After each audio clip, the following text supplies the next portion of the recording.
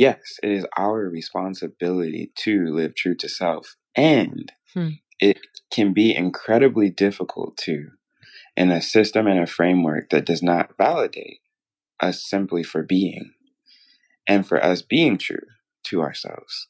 A lot of times we have fear of being ourselves because we feel like, well, if I'm true to self, I might not have money, or I might not be liked, or they might not want to hear what I have to say, or they may not care, or whatever it is that comes up in the mind around, me being valid. But that comes from deep systems that have gone to their ends to wash away the sense of self. We have industrialized and mechanized and machinized as much as possible for efficiency's sake, to drive the goals that are very clear of our system, for gain, for this idea of gain and profitized growth. In the process, you don't get one thing without sacrificing something else. And what's been sacrificed is going back to that piece of you.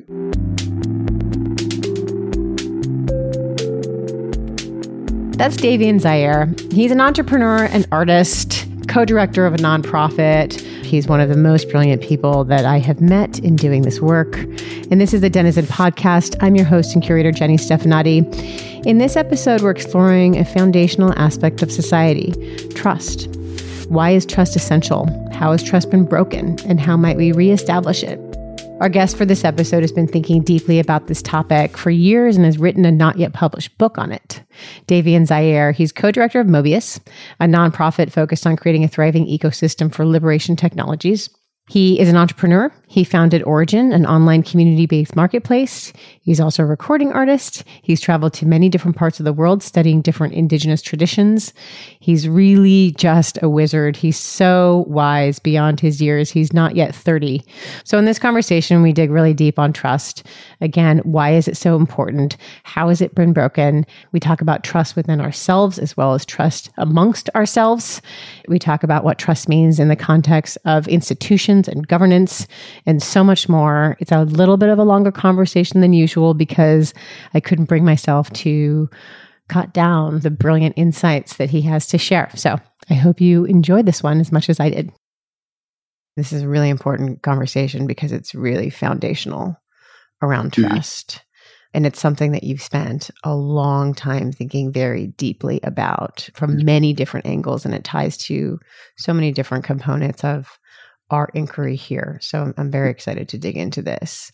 Now, we were just reflecting on the past year that you've had and where you are at this moment with respect to trust. And you mentioned something about trust and grief.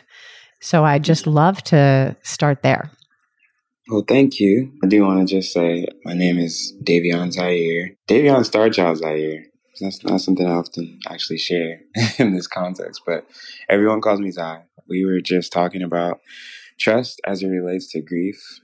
For me, that's been a very intimate walk over the past year, to surrender in the face of experiencing deep pain and to go, I feel this pain, and not to run from it, not to dismiss it, not even to hide it from people that we may run into, but to lean in and go, I'm hurting. This hurts. This is painful. The beauty of that is a window is just created. A lot of times we look at the window and we go, oh, I'm vulnerable. Someone else could cause greater pain, or someone's going to not care, or whatever it may be. Or maybe they don't have the tools to hold us or have the capacity to meet us where we are. And that's often where we go. We go into the fear, which is totally understandable. And also, that window also opens up the opportunity for someone to show up and to hold, to share wisdom, to share support and resources. And actually, a beautiful bond can be formed more deeply through that, which engenders greater trust. And there was even a trust in ourselves. And we will know, if it doesn't feel right in the body to share in a certain moment, or it doesn't feel right, then don't force it. But if it feels right and we open up, then all of a sudden a bond was formed and trust was more deeply established. And I'll just pause on this point by closing on that by saying, in our bodies, like our physical bodies, there is no flow without trust. The cells in our body can't even communicate with one another freely And information's not passed on without that trust. There's not this transactional nature of like, yeah, I need $50 to pass this information along to the brain. There's just flow. And when that flow is there, we have great life. It's brilliant, and so much is unlocked. So I'll pause there, but I wanted to really kind of draw that note home around leaning in and surrendering in the space of grief and welcoming in gratitude so as to establish more deeply trust. I mean, let's just unpack the word to start, right? Trust, Merriam-Webster. Right? Assured reliance on the character, ability, strength, or truth of someone or something. One in which confidence is placed. Dependence on something future or contingent. Hope. Reliance on future payment for property. Care, custody. Right? This is interesting, right? A child committed to her trust. It's called a trust. A charge or duty imposed in faith or confidence or as a condition of some relationship. Something committed or entrusted to one to be used or cared for in the interest of another. So this is very interesting, right? It is a confidence around someone else's behavior, essentially taking into account me. It's interesting that this word care comes up to point back to your example of the opportunity of me being in pain and someone showing up to establish trust. If we see trust as repeat interactions where somebody cares about me, because an agreement is based on some contract around how one is going to behave based on mutual needs. And so I find it interesting when we really unpack this word, we see care being quite central. Yeah. It is. It is. And you don't have trust without that care. It's like reliable care. Reliable care. I mean, you don't have trust without the reliable care. I mean, well, that's care where there's been accountability and responsibility assumed. There's care where when you say reliable, you get into the realm of, I think, another word you might have mentioned, which is dependable or depending. Yeah. And so without this sense of responsibility, you don't necessarily have the trust, and you don't have that without a sense of ownership.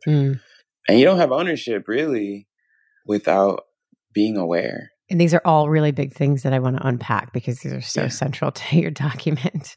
Ownership and redefining ownership, thinking about trust. We'll get to that. I'm very excited to get to that. And I think that as you talk about the values and awareness, I want to unpack that. But for now, I want to stay on this interrogation of trust, right? I think it is this confidence that you are going to act in the future, and that is unknown to me.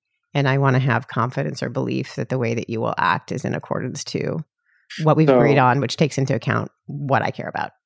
This is good because this is Merriam-Webster direction. And I want to kind of invite us into even pre-Merriam-Webster, which is like, what is the trust of villages of people that are operating not in a space of mine, yours, that sort of thing. If you want this, you got to give me that. Or I'm going to accumulate this much. These are ways of viewing even trust that are quite transactional and have come as a result of the way that our systems have even been established. Love this.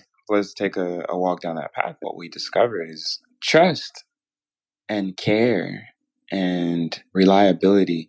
There was a point where it was understood that this earth and the lands that we walk on and the resources that just naturally are birthed from this planet and from the cosmos, because sometimes there's literally like comets that hit the earth and there's metals and minerals produced that wouldn't have without that. So without going metaphysical, literally to go material, that's an actual phenomenon that occurs, that there are things that are born that just happen.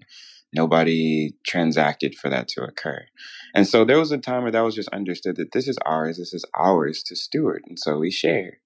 And the trust that was built at the time in reciprocity and in giving, right? So to the point of awareness even, it's so important for us to know who we are and what our unique gifts are and how to share those things with one another. So that way we can give freely and we feel good about it because it's resonating with who we are, right? Like we feel a sense of belonging and connection and meaningfulness in our own life, in our own offerings, if you will, of what we offer, the same way that the earth does this with fruits and vegetables and so on and so forth. People have mirrored this, right? Mm.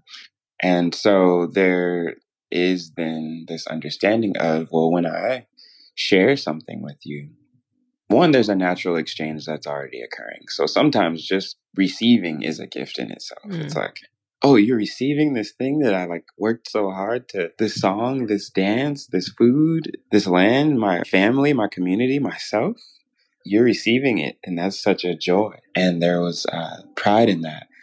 And then I want to bring us up to Merriam-Webster and all the definitions that we have now and how we view them.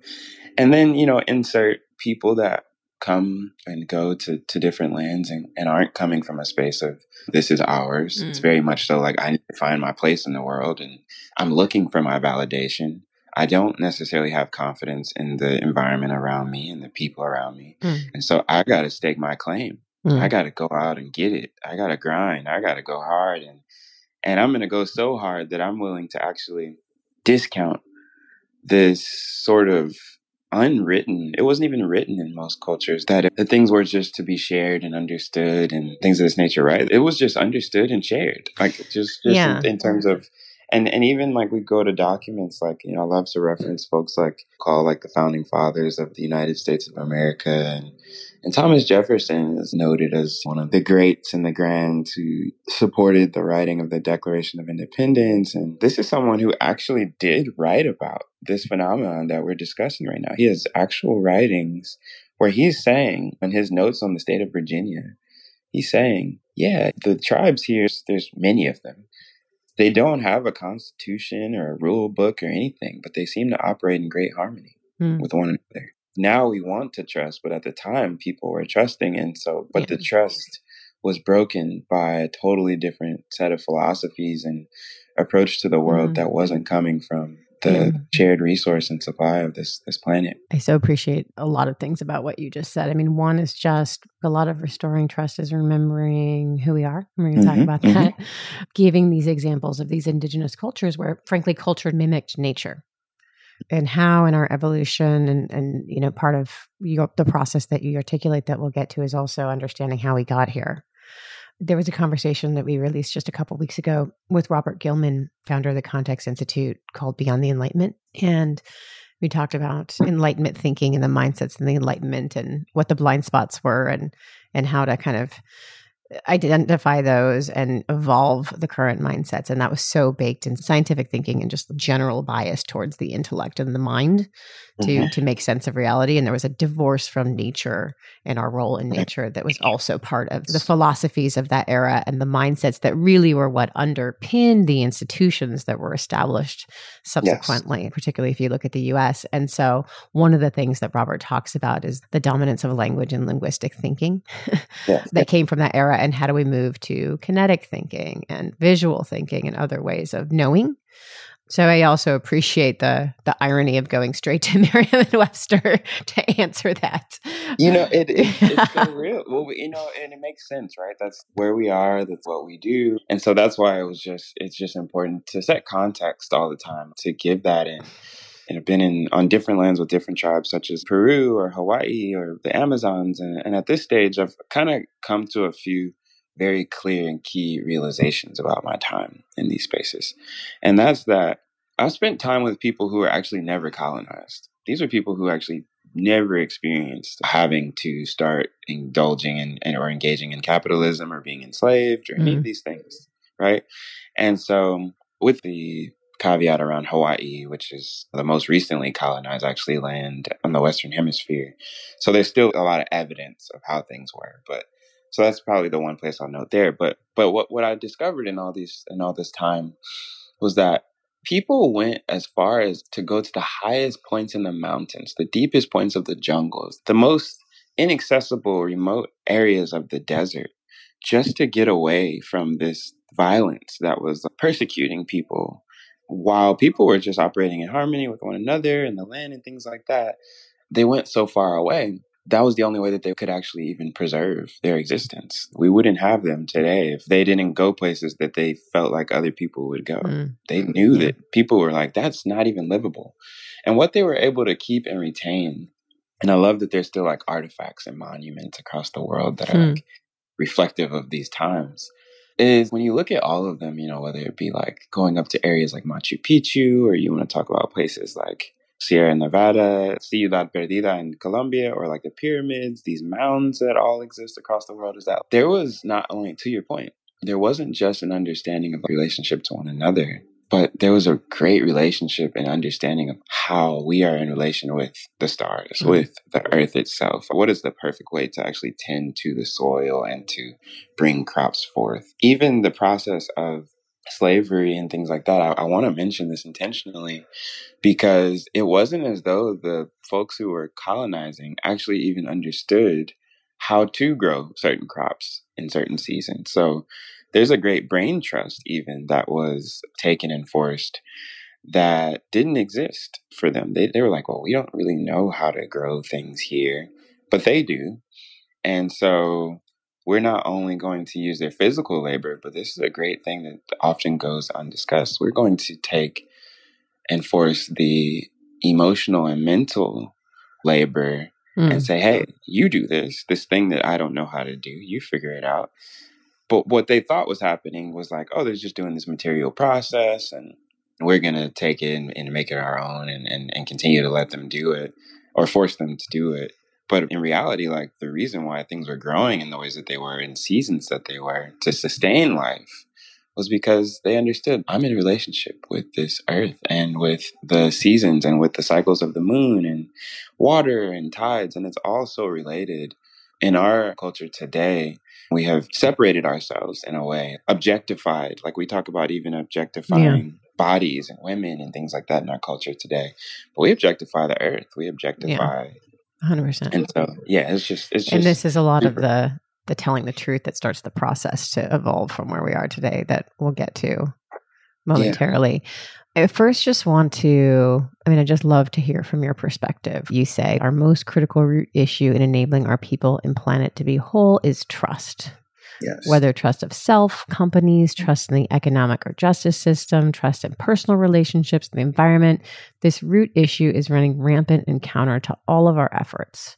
Trust requires an underlying set of agreements that enable it to operate seamlessly, and our current underlying set of agreements do not activate a trust that we can collectively depend on.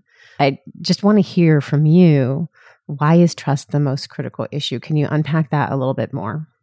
Well, and it's also noted there that a body that can't trust its parts shuts down. So if information isn't flowing, from cell to cell, or blood isn't able to pass through, or breath isn't able to access where it needs to go, it shuts down. Physically, you cannot survive if that flow is not occurring.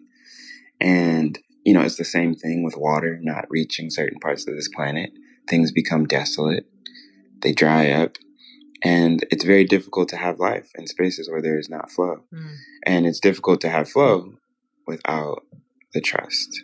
So, I'll just note that there, and you can look at it in many respects, even at a society. I appreciate that. Yeah, I appreciate that. Well, it's also, I think it runs in both directions, right? But just an awareness of our interconnectivity is just like a fundamental consciousness, right? Where like trust is inherent. That is not the case. I just think that's a really interesting point that you're making, that without trust, the flow and right relationship doesn't follow. And the right relationship is one where there's an awareness of the interconnected nature of reality and not the atomization that we inhabit in the dominant paradigm. Yes. Well, and put it in a relationship context. Do you really want to be in a relationship where you really don't trust the person that you're with all the time? Yeah. It generates very uncomfortable, anxious feelings of you're worried, you're stressed. And then it starts to manifest in your body, literally. Totally. And then it affects other relationships. Totally. And then it affects how you show up at work. Yeah. So all of a sudden you went from like this one situation where you just like, I just do not trust this. Well, I love that point about the spillover, right? I have some set of data points that I can't trust with me vis-a-vis this person or this institution, right? And then I extrapolate. Like, well, I can't trust anybody that looks like that, or I can't trust love, or I can't trust any corporate institution, or I can't, like the fact that we extrapolate also leads to just like a breakdown in these sort of foundations of society. I appreciate that. Yeah, absolutely. And I'll go, we'll go one further. It was like the first one that you even mentioned, but it's the trust of self. It's like, do we have trust within ourselves? Like, do we have that confidence within ourselves? And it's not to say that we don't have our days where we're not sure about things. Certainty is a bit different from trust. Trust, in this case, we're asking, am I allowing myself to experience my truth? Am I even able to walk in my truth of what I know to be true for myself? A lot of times we self-suppress those things. And so 100%. we don't. 100%. Davion, number one regret of the dying. I wish I would have lived a life true to myself and not what others expected of me. Right? I mean, I was going to get into needing to tell the truth, but before we get there, let's just stay here for a moment because we're in it, right? Because it's so interesting how disconnected we are from self, from inner wisdom, from the ability to self-actualize. Because, well, for many reasons, but one of them being, we inhabit a cultural context that in many ways is very captured by capitalism, that tells us that what we value is more. I value more property, more money, more status, more followers on Instagram, right? And we get and it's so validated by everyone around us, because when you show up at the party, you're more important if you have more Instagram followers or whatever, And so we're just so caught up in that current that we don't connect to that inner wisdom about what really matters. And then here we are at the end of our lives. And what's the number one regret? That I wasn't living a life true to myself. And pause there, like for everyone listening, for ourselves today, before we get to that end point, let's reflect today. Are we living a life where we are true to ourselves? This is so important, what we are stepping into in this conversation topic. Before getting into the other pieces that you mentioned, just are we living a life true to self?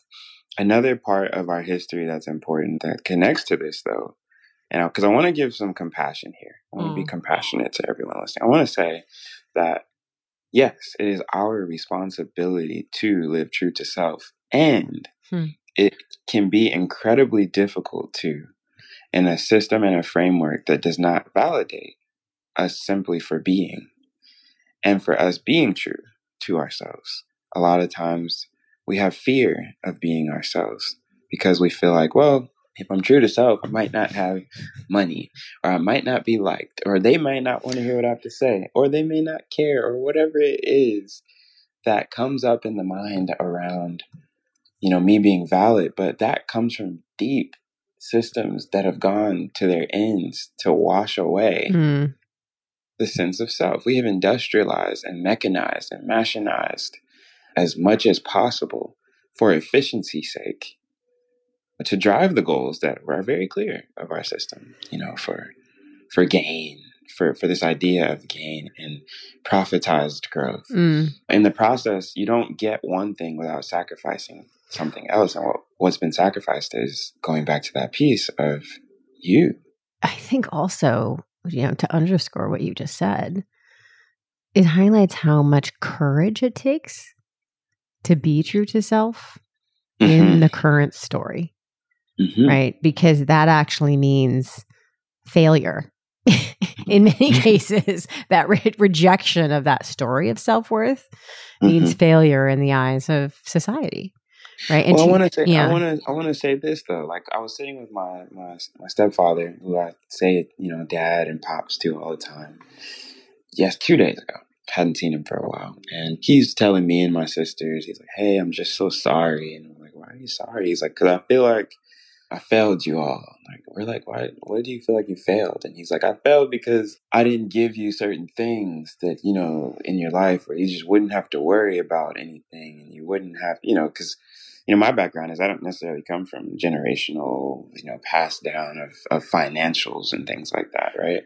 And so he's like, "Man, like, I just wish we could have gave you more, and I wanted to give you more." And I had to pause and I said, "Hey, I'm grateful that you wanted to do more, or this idea of more that you're sharing.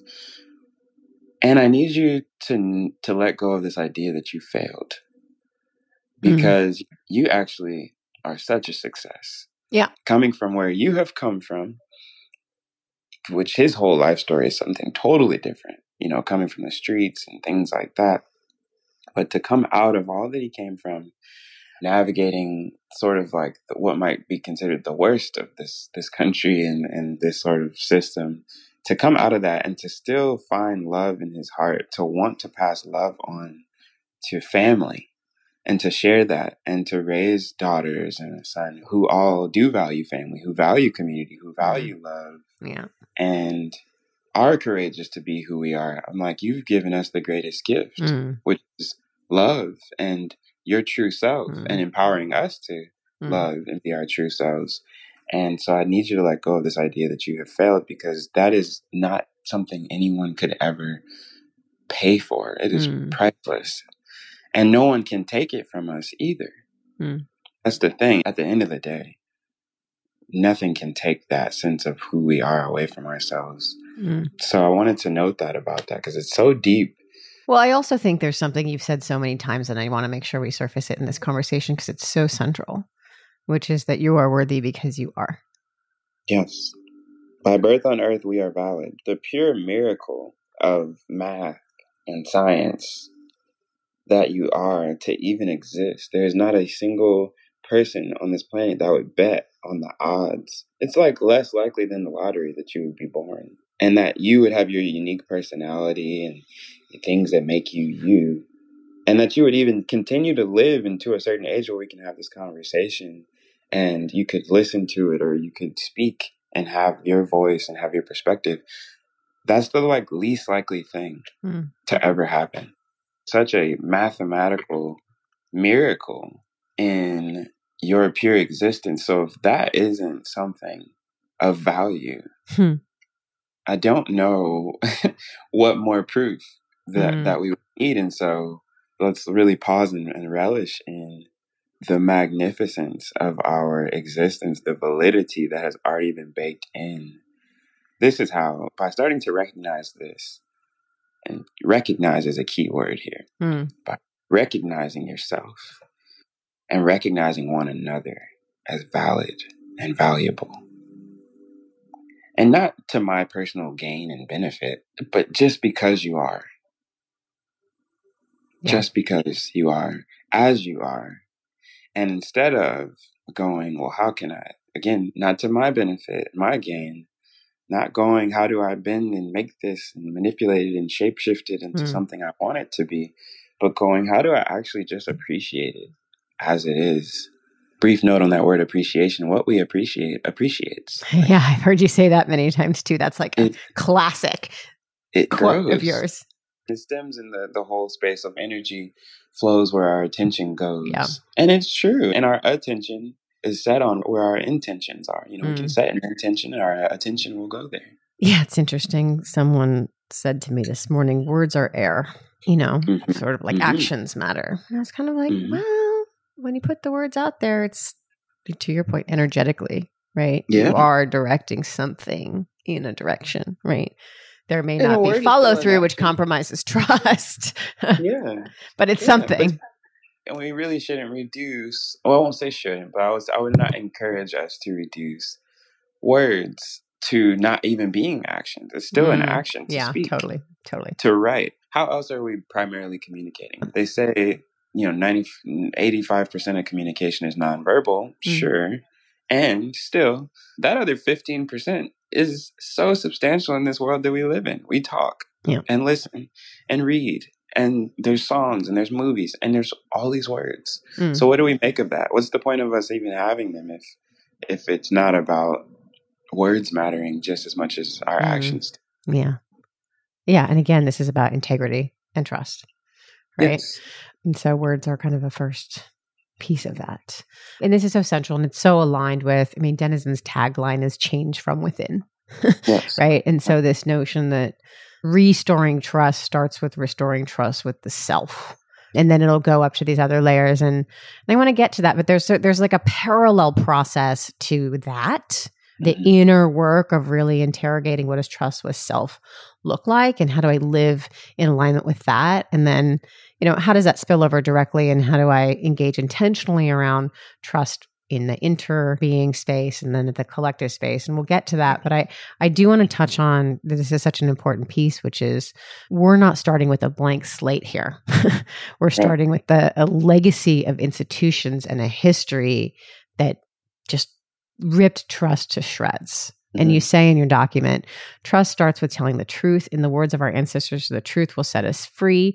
Also, in the words of Marianne Williamson, if we don't have a deep understanding of how we got to where we are, we don't have a deep understanding of where we are now. And if we don't have a deep understanding of those two things, then we don't have a deep understanding of where we go from here. Yes. You also talk about it begins with the healing process. Healing is important too. This points back to our atonement conversation that we put out early on.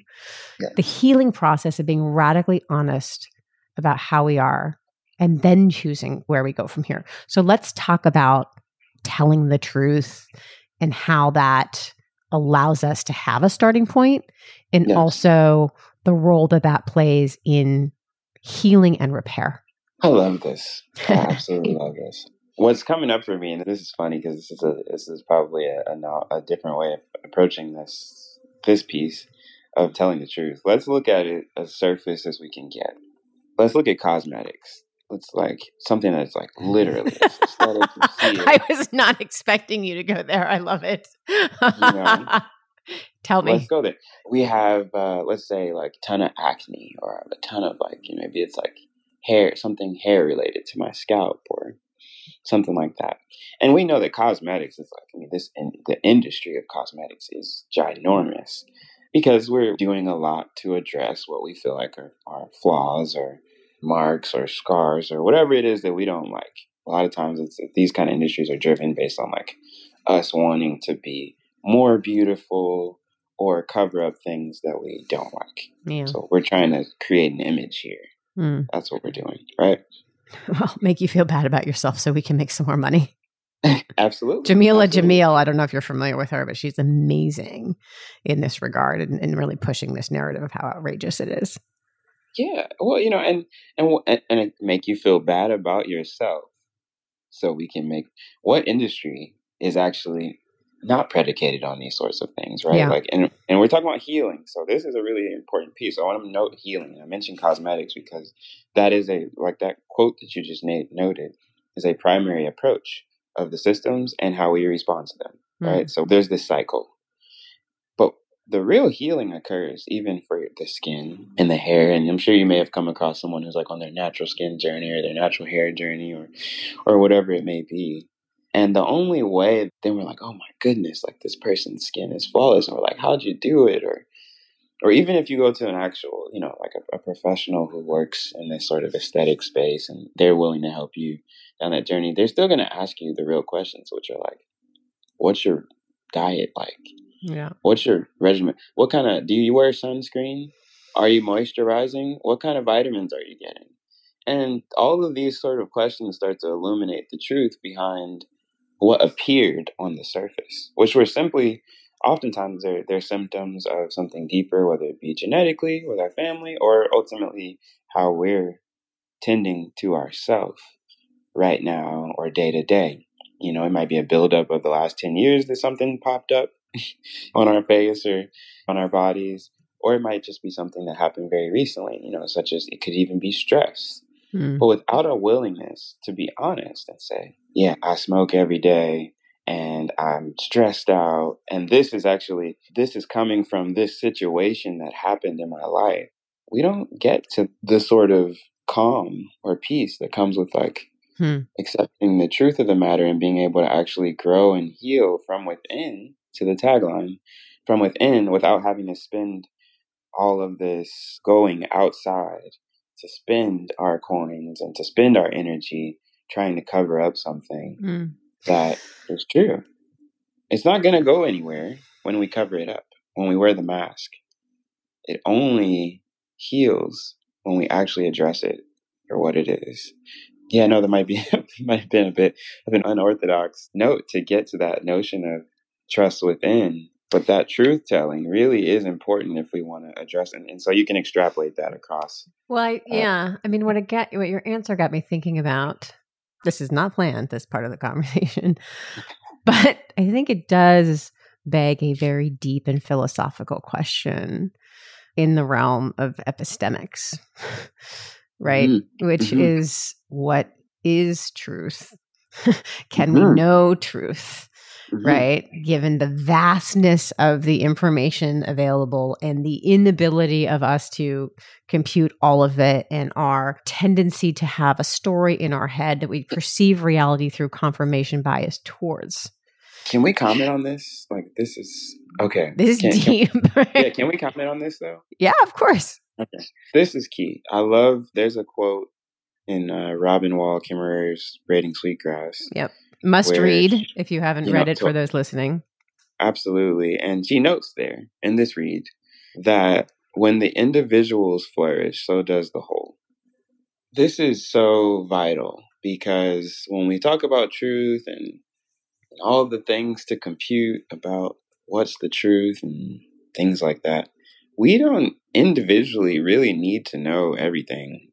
It's actually known that it's been proven that it's like actually not even healthy for us to be overloaded with everything all the time.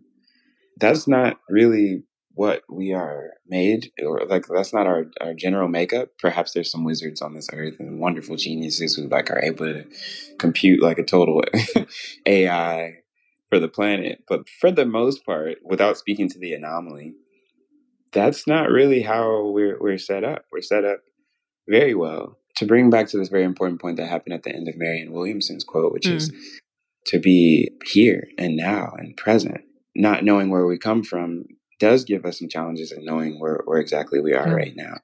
Just to close that thread. Yeah. A lot of times we feel like we have this greater responsibility to everything and everybody. But that's also, again, because our trust is broken. And so some of us have this sort of superhero costume that we feel like we have to put on for the entire planet.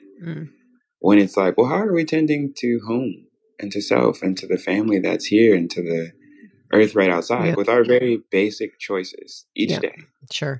Well, I think, so this is getting me thinking of a couple things. So a quote that I love, actually, is Bernie Roth, who is the founding faculty director at the Stanford D School. He has this quote, and it's, "Reasons are bullshit." And he'll have you explain why you did something, and he'll say, that's a good reason, And his point is that, okay, I'm late to class. I'm late to class because I hit traffic unexpectedly. You're also late to class because you didn't budget for the possibility that or you're late to class because you didn't prioritize this above. Like, you're late to class because you didn't get enough sleep last night and you're late. Like, there's an infinite number of stories that we can tell to interpret reality, right? And I think now, to go back to some of our learnings from nonviolent communication, we have a tendency to bring friction that we have to someone else in the context of stories. This layer of analysis often brings assessment and judgment and criticism. And in that space, what's relevant, right, is not whatever particular story you want to confirm that has happened to ossify in your head, right? What's relevant is this indisputable thing happened. People were sold, families were ripped apart, beaten, raped. This happened, right? And this is how it made people feel. This is the harm that was done. Yes. Right? And I think in that indisputable space of, I can't deny the human experience as a consequence of events, let's just drop down from the layer of story interpretation. That's the relevant truth to tell. Yes. And part of that truth is information is stored in the body. Yeah. And passed on. Yeah. Genetically. Yeah. So if you woke up today, whoever is listening, and you have some pain in your body that goes beyond the current experience of what's going on exactly maybe right now, and it brings up thoughts and reflections of things of this nature that feel so beyond this very moment, yeah, that is also to be embraced and acknowledged. And to your note, Jenny, you said something really beautiful. You said something very important too.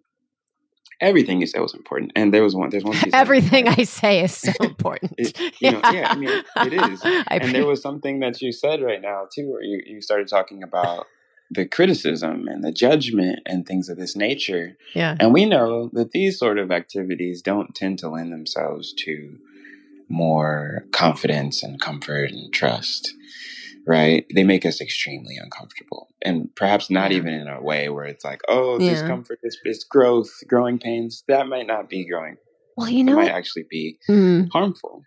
And I just wanted to make this note about the thing that happens when we suppress, as opposed to allowing these truths to come to life. When we suppress, we are in a way, and when we self-criticize, and when we are doing this sort of thing, we're preventing ourselves from really being able to self-understand, because we're self-policing. We go from policing to being all prescriptive, like, oh, well, I got to do this, I got to do that. And the reality is, feel what you're feeling right now.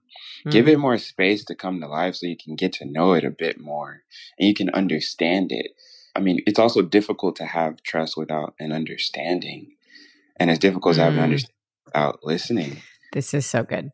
Because this ties to the values. And I want to hop to there next. But I think I just want to make sure that we've made this point. I think we have. I'm just going to say it again, which is just we need to start with telling the truth and understanding the harms of the past. Absolutely. Right. And by having a container where that is collectively acknowledged. Right. Yes. And this also came up in the atonement and reparations as we teased apart atonement and repair. And how do you do that? The first step was telling the truth, like the Truth and Reconciliation Committee, right? So I just want to make sure that point is made very clearly in this conversation, that restoring trust requires telling the truth and acknowledging the harms. And listening to the truth when you may not be the one to tell it. And I'm making that note because a lot of times folks who are very important in this conversation won't approach it or want to.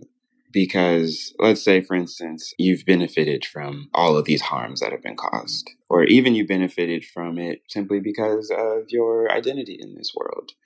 Let's say genetically you didn't come from people who had slaves or anything like that, but you still carry the identity of someone it's more favorable in terms of this system, in terms of what's rewarded for being valid and, getting paid and all that other stuff, right?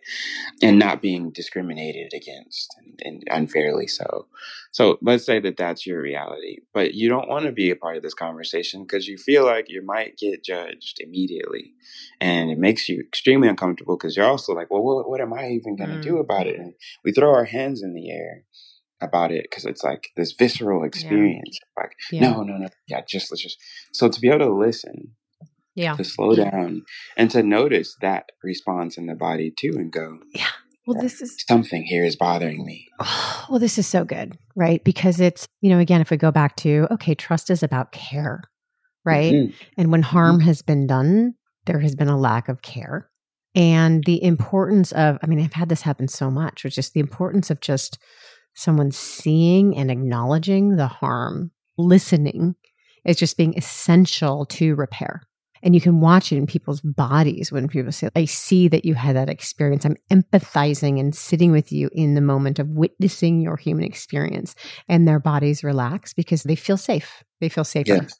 Right? Yes. And one of the things that we talked about in the conversation with Danny on nonviolent communication was that to get back to what are the fundamental building blocks of trust, it is connecting in our humanness, connecting in those moments of grief and someone showing up for that grief. Right? Talking about the pain that one experienced and the harm that was caused and somebody showing up to witness and acknowledge that, those being the building blocks of connection. Yes. And trust. And I want to root these pieces that you're noting in some physics here, which is that energy can't be created nor destroyed, right? And it materializes. This is a very important note around dismiss or suppression or ignoring or having feelings and not getting it. It's not actually going anywhere. You didn't get rid of it. You just stuck it somewhere in your body. Yeah, it just, exactly. And it's stored. And then it drives other decisions. Yeah. The dangerous part about that is, it's an important piece why it can be violent, is that now it's operating at a subconscious and sometimes unconscious level. Yeah. Where we're not even aware of what we're doing to ourselves or how we're not caring for ourselves or one another. So good. So I just wanted to make that note and root that in some fun science. Well, yeah. And also to your point earlier, the fact that this is not just stored in our bodies, but passed on epigenetically to future generations. So we're all sitting with generations of trauma.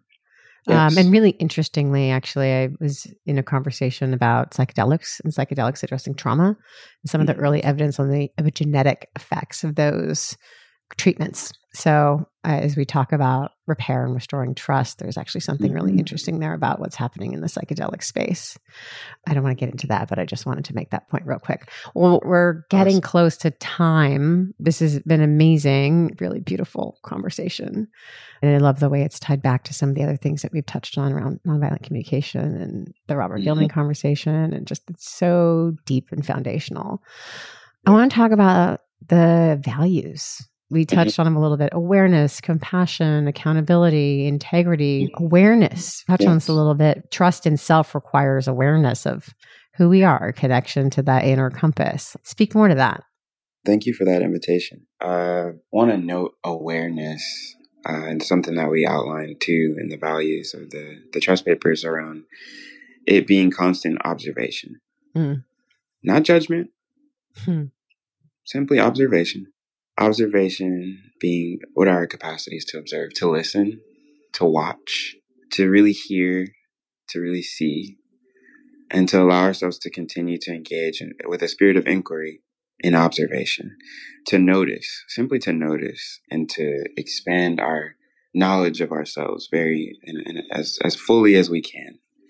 And by ourselves, I'm saying for those listening, you take your hand and you place it over your heart and you go, me, myself. Noticing how I'm feeling, noticing my thoughts, not being consumed by them either. Not something overwhelming, but simply noticing that this thought is passing through. This feeling is here. This gut, just sort of this inner knowing. Awareness is a very key value. And then another piece of the values that you noted, awareness, compassion, accountability, integrity. And I would even add the other piece, which is transparency. Yeah. Notable, actually, is that accountability and integrity are two of Denizen's values. It's so vital. And I love that. Absolutely love that. Because we'll get to compassion, actually. We don't have to necessarily go in order of them, but of course, accountability cannot be had without the awareness. So the more aware we are, the more accountable we can keyword can be, because accountability is a choice. To be responsible, in the world of finance, it's the accounts. What are the books? Do they add up? Does it make sense? And trust the accounts make sense when it comes to people's money. They don't play games about this in industry. It is so important. And so, do we treat our accounts when it comes to our truth the same? When it comes to how we interact with ourselves, when it comes to how we interact with one another? Not to be, again, judgmental, but again, from the space of awareness, are we observing it as it actually is so we can be responsible, caring for, intending to these actual records? Now, I'll go to integrity, and integrity is also a furthering of that accountability, and we like to call it that every integer is accounted for, to use sort of a math reference to get into integers. And so this is what helps us to truly be whole numbers, if you will, to be, and to even account for all of the numbers present, is that every integer is accounted for. And there we have integrity, but we don't have integrity without it all being there to actually acknowledge it, account for it, right? And so we find ourselves out of alignment, we find ourselves out of balance when we're not accountable. And I love to use the word we to refer to it, because it really is us. And that's where that compassion is an important value here, because a lot of times we even say things like inclusion. And I understand how we've arrived here, but inclusion still implies some sort of dynamic a lot of times where it's like, I'm including you in this. And as though we're not already interconnected. It is important for us to do our best to be as intentional as we can be in the energy that we're speaking and that we're acting with. Mm. And so when I say, hey, like, we're inclusive, we're including you here versus this is important. I'm not just going to give out the word of inclusion and say, oh, it's bad, because I'm not saying it's bad. It's just, well, what do we evolve to? What's the bridge forward? Yeah. And we like to say compassion, because passion, the root of it is like pati, which is to endure or to suffer. And so a lot of times when we say we're passionate about something, it's usually that we're willing to endure or go through something to see it through. You're passionate about playing guitar and learning how to play that song. You're passionate about bringing this idea to life. You're passionate about loving someone. And so you're willing to go through things for the sake of your passion. Now, compassion is when it's shared, that shared endurance. And it invites patience and understanding for one another, because now your struggle just went from yours when your father passed away, where it's not just your suffering now, it is ours. And now we can gather around sharing that grief process with you, and we can send notes of love. We can empathize, because compassion has been like this sort of doorway that we've unlocked to say, I care for you. And an important piece, I want to just close on this note of transparency. It's key, because without you being transparent about that, it's difficult for that compassion to really come to life. So that's why these are values that are sort of underlying establishing trust. And this works with ourselves. I want to really, even compassion can be turned on to self. You can be compassionate towards yourself, to acknowledge you. I mean, this gets to what you talked about, what we talked about in nonviolent communication, is the inner critic, the way that we talk to ourselves, and self-compassion. I mean, I talked about this in the grief conversation. Self-compassion was one of the biggest lessons for me in that experience, because the way that I spoke to myself the night my dad died, because I wasn't there, and I had to learn to be compassionate about what decisions I made that led to that. Right. And it was a huge lesson. But I appreciate the point about transparency. And then you have information, right? Because there's awareness of self. And then there's the ability to communicate one's truth through transparency, through information flows that then has the gateway for compassion. Yes. Right. Exactly. And likewise, and this is why we added accountability. Like, I seek to be in integrity. Right. Yes. But having transparency allows the system to be accountable to that objective. And again, how can you repair something that, you're not even really acknowledging it for what it is? So how can you repair it? We often try to repair it. We go to a tree and we go, oh, this mango is bad. Let me go ahead and spray stuff on top of it so that it doesn't happen on that level. Yeah. But more deeply, we've forgotten that this grew out of a tree that grew out of soil where roots are. So how are the roots doing? How is the soil doing? And so we often skip that part. And that's why this is so vital to address these values that underlie. Because this is not necessarily the surface, but you can see the reflection of the values on the surface when they're practiced. And I do want to note that final piece of those values there, which is that wholeness is ultimately what we all seek in our lives as ourselves. We want to feel whole. We want to feel like we can, going back to it, show up as we are and be validated for who we are as we are. And feel that, right? And it's so hard to do that when we are constantly self-policing, self-criticizing, self-ignoring, self-dismissing, self-reducing, or even allowing ourselves to be reduced, dismissed, policed, ignored by those around us. So it's so powerful, and I want to applaud everyone who has taken up this sort of work, the inner work, the community work, to step into your truth, your power, yourself, and embrace it. As difficult as it may be, as uncomfortable as it may be, even if it's whether you're a CEO of a company and you decided to go, goodness, this is totally skewed in terms of how we're valuing our employees or even my salary versus other people here. The skew in who's valuable and how we're valuable in pay or benefits even. And more deeply, how we share ownership of this entity as a whole. it can be extremely difficult. So I just want to applaud those who have taken up that sort of challenge and gone, the truth is, this is not balanced, you know, and I want to do the same for the women who decided to step up and say, this is not balanced. And for those of indigenous backgrounds, Black folks, any group that has, and I mentioned that very intentionally when I started with the CEO example, because that can be a white male who feels extremely uncomfortable with even approaching the topic of doing things that are socially just, and share that there's this awareness there. Because it can be easier in a system that rewards you to ignore injustice to just carry on business as usual. Yeah. But how courageous of you to actually choose to do something else, which is to acknowledge it as it is and to do our best to repair and to heal so that we can be whole. It's not lost on our generation, your company, your community, your family, yourself. Yeah. When you're taking these steps. So thank you to everyone who's intentionally engaging this journey, to be aware, to be accountable for self, to be transparent in that walk, and to ultimately embody these things so that we can establish trust together.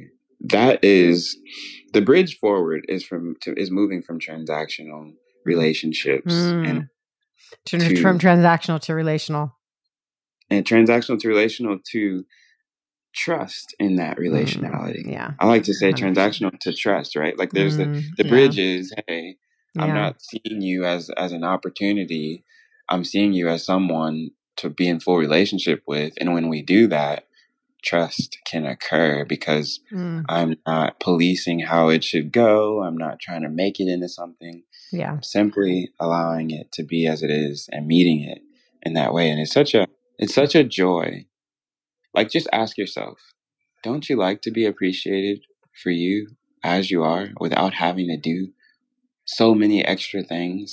I really appreciate that, from transactional to trust. We talked a lot about gift economies and how Denizen with his gift model is modeling a relational economy versus a transactional one. But there is at the basis of that trust, because I'm trusting that if I just give freely and I make my needs known, I'm trusting that there will be reciprocity, I'm trusting that my needs will be met without having to have a transactional relationship. And there's so much vulnerability in that, right? Yes. To say, these are my needs, and for those to be honored.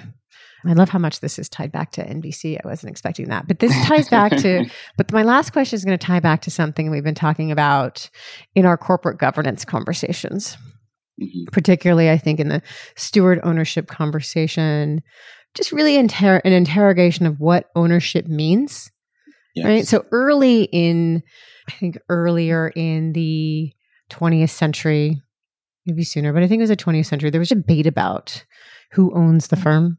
Is it the investors that own the firm, or is it the workers who own the firm? Like, fundamentally. And then we landed in this capital weighted version where the owners are the shareholders. They put capital in, so they own it, right? Obviously, cooperative models define ownership differently.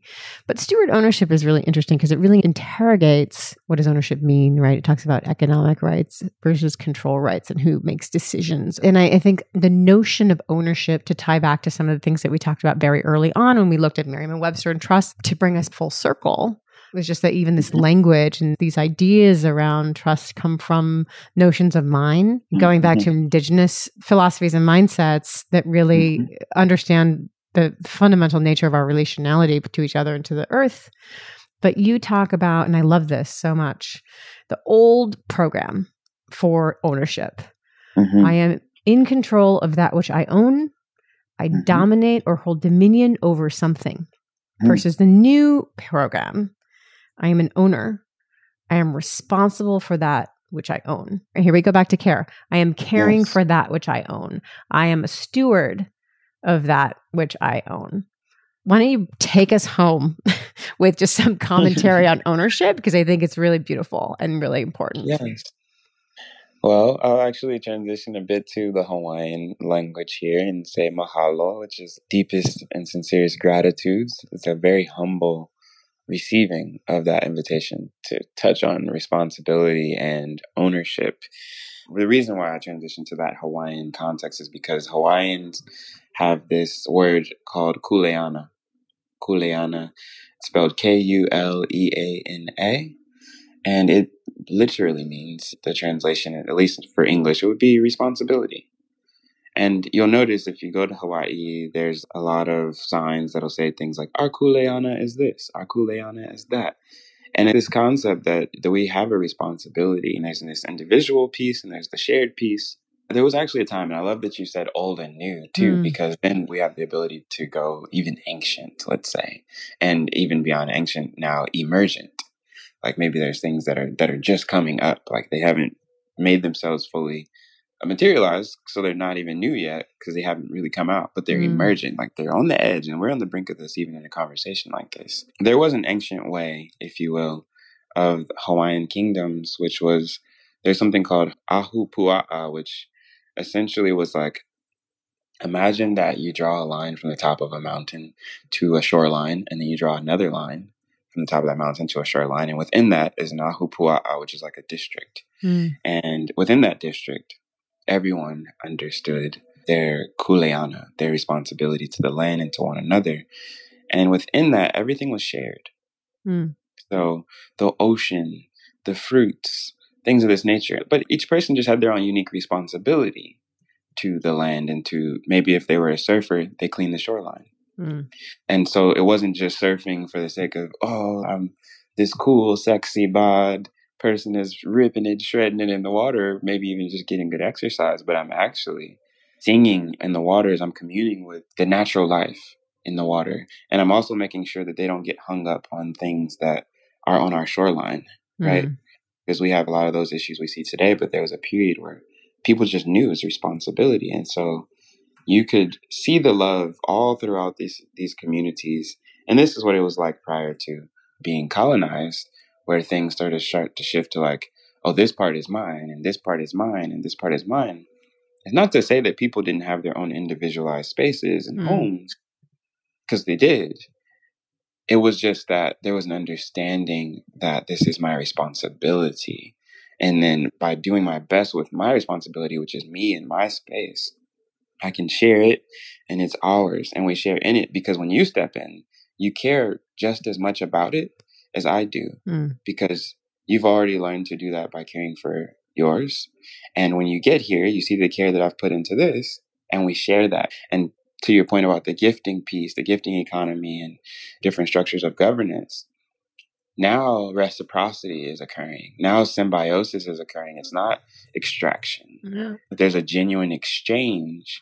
And so I'm mentioning that to touch more deeply on responsibility and ownership, because at the end of the day, and actually this is something I would like for us to go to for our future, I see this for us, and I think it's going to be really awesome, is what we see as users and consumers from a business standpoint are co-creators and community members, shareholders. These are shareholders. They do have a stake. The company, the machine, does not function without the participation of all of its members. The body, again, does not work without its parts. And so I look forward to more consent protocols being established for everyday people to be able to know, okay, my voice has a value, my choice makes a difference, and this thing doesn't go without me. And so hopefully, we can have more of these things built in to our systems and our frameworks, to where you are valid, you being your genuine self. I even look forward to data centers where people are rewarded and paid simply because, not because a company took their data from another company that scraped it or got it off of a certain biased perspective of you because they wanted to market to you or keep you on their platform and keep your attention, but simply you're being paid for your data to share it as authentically as it is. And you're compensated and rewarded for being and sharing yourself. Like, imagine, literally, Jenny, today, you getting checks or some form of value that's validating and supporting your living to where you can be sustainable, for you simply sharing that you're having a hard day today. And this is actually what it's rooted in. So we're not getting the data of what did Jenny post on social media and how many likes, because there's a skew on that, right? There's this thing we've contorted a lot of times to benefit from an algorithm, but how can we build forward to support the benefit of you simply your authenticity, not the algorithm, but the algorithm's rooted in the authenticity and rewarding you for that. So I'll pause there. But that is what starts to happen when we really look at shared ownership. And by the way, again, where the individuals flourish, so does the whole. Yeah. So it's not something to be scared of, to think that, oh, because Jenny's doing good, I got to look out. Well, again, I think in this frame of relationality and collective care, to go back to indigenous cultural context, there's a natural flexibility built into the system of care and resources flowing to where they're needed. I hold this question often: how much is enough? How do I assess what's an appropriate amount of compensation for me for the work that I do in the world? And it's very much tied to not just my needs, right? How much money do I need to send my kids to school and to pay the mortgage and yada, yada, yada. But also, what are my needs relative to everyone else's? And if you really hold the seat of interconnectedness, and again, these indigenous cultures, there was always my consumption level might go up because there's abundance and it can happen for everyone, or my consumption level might go down just because of my needs relative to someone else's. Right. And that baked in relationality and flexibility around flow, to your point, we can't have flow if we don't have trust, right? Is a necessity in that paradigm of relationality. One thing I love about, like, there's not flow without the trust, is like every river, every body of water really embodies this in a very beautiful way, where it's like there's flow. Yeah. And so there's life, like literally ecosystems spring up around rivers. But the problem happens though when we dam these rivers. And we literally dam, like I'm damming it, and I'm holding these resources for the sake of something, usually personal gain or benefit, or a group of people's personal gain or benefit and their goals. And so I want to note that, because let's not dam our flow. Yeah. Like as a call to action, let's continue to encourage flow. Let's build more practices into our workspaces and into our development approaches and into our policies, and then ultimately into the terms that we agree to. Good. So good. There's been so much here. This has been amazing. I love it. Yes. Thank you so much. Thank you. Thank you. Thank you. My heart is full, and I hope the same. Well, you know how I feel about you and how unbelievably wise and brilliant I think you are, and how elated I am to share with the community and audience the deep wisdom that you carry and how much insight you have for all of us. So thank you so much. Thank you. Thank you. I love the word insight, and I hope that more of us trust the insight within ourselves. And hopefully this conversation is just one part of a healthy nudging for greater repair and healing and restoring the sense of self, and really having that confidence in yourself, because you're worth it. You are absolutely worth it. Thank you so much for listening. And thanks to Scott Hansen, also known as Tycho, for our musical signature. In addition to this podcast, you can find resources for each episode on our website, www.becomingdenizen.com, including transcripts and background materials. For our most essential topics like universal basic income, decentralized social media, and long-term capitalism, we also have posts summarizing our research, which make it easy for listeners to very quickly get an overview of these particularly important and foundational topics. On our website, you can also sign up for our newsletter, where we bring our weekly podcast to your inbox alongside other relevant Denizen information. Subscribers are invited to join our podcast recordings and engage with the Denizen community in our online home, The Den. We're partnered with some incredible organizations at the forefront of the change that we talk about. We share announcements from them in our newsletter as well. Finally, this podcast is made possible by support from the Denizen community and listeners like you. Denizen's content will always be free. Offering Denizen as a gift models a relational rather than a transactional economy, enabling Denizen to embody the change that we talk about on this podcast. Through the reciprocity of listeners like you, that we are able to continue producing this content. You can support us or learn more about our gift model on our website. Again, that's www.becomingdenizen.com. Thanks again for listening, and I hope you'll join us next time.